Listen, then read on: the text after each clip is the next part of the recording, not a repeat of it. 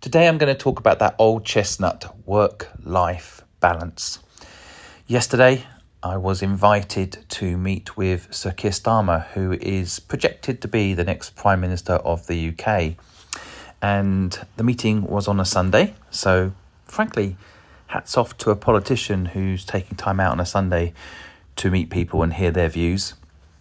And I basically said yes, although I'm not a fan of politicians generally speaking. I think politicians, well, by the very nature of having to get elected, often they say what's popular to get elected as opposed to sticking to their guns and doing what's right for the country. But I always hope that one day there'll be a politician that thinks about the people first. And so when I was invited to go to meet some politicians, including Sir Keir Starmer, I said yes. And so I left quite early. The meeting was in Liverpool. And when I got to Liverpool, got a message from my wife to call her. And I was just getting in a cab, so I couldn't straight away. And I got to the hotel, and then basically the people that had organised the event messaged me to say, come over now. So I rushed over to the event. Anyway, I never called back my wife. I knew it wasn't urgent because she would have texted me to say something super urgent if it was important. And I got stuck into then the meetings. And while I was meeting the next Prime Minister, shaking his hand and asking questions, I'm going to put the video up of the questions that I asked him. I got a picture sent through on my phone. Again, I just ignored it because I was actually filming the meeting. And I basically had this kind of exciting moment where I was like, maybe this is a politician who could do some good. This is a politician who's intellectual. You know, all the hope was running through me that perhaps the future would be brighter for my son if there was a leader that actually cared about what happens to people in the future. I asked the future Prime Minister what his dream was. He gave me a very political answer.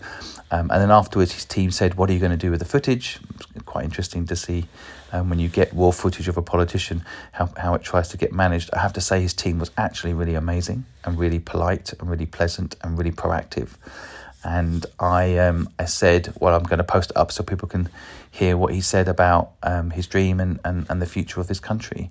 And they offered to do more, do another interview, go deeper, and spend some real time figuring out how to help people with their dreams, which of course is my mission. So I was all really excited, and then as I left the meetings, it was in a Pullman hotel in Liverpool. As I got out into the lobby, there was loads of people that I knew, so I started talking to them. Anyway, next thing you know, it's 8:30 at night, and the day has gone. And I walk back to the hotel that I'm staying at and start reading the messages. And my son had his first tooth fall out. So, of course, this is a big moment. And I missed it. And I felt sick in my stomach. I'd gone from, frankly, euphoria, feeling like maybe the political system and a politician was going to help people's dreams happen. We could break free of what I think is, in some respects, millions of people that are trapped in jobs they don't love, or scared about AI but don't know how to leverage it, not having access to the future they deserve, and all that excitement about perhaps building a better future with some support from government, from politicians, which I never thought would ever be possible. I'm still not sure it is. But I just a total disappointment that I had missed this important moment. And yeah, I just, I guess that, you hear all these quotes about work-life balance. Even I've talked about it at points. It's not, basically life is like a wobbly stool. I think, and you have to go in that week and give attention to what matters. So if you're not taking care of your health enough, you need to spend a week doing that and get back on track.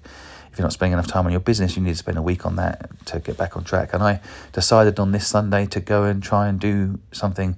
And it's funny because it kind of, it is so hard. I'm sure any parent listening to this will relate. It's so hard to get work-life balance when you have kids. It's actually so much easier when you're young. If you don't have kids, you've got to go for it. You've got more time than you realise. You've got more freedom than you realise. It does change when you have kids. And I think if I'd had a choice, could I meet the future Prime Minister and hopefully install this idea that we should be helping people. We update the education system, make things better.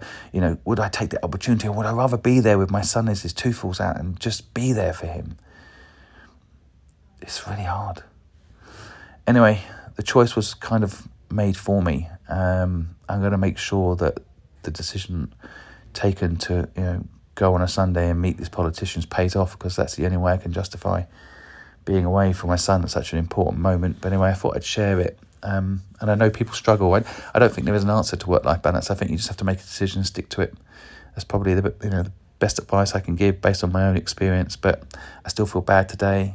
I've spoken to him at length now, and he wants to keep the tooth. It's all very cute. But I still feel bad. But hopefully I can make the world a better place and make it up to him.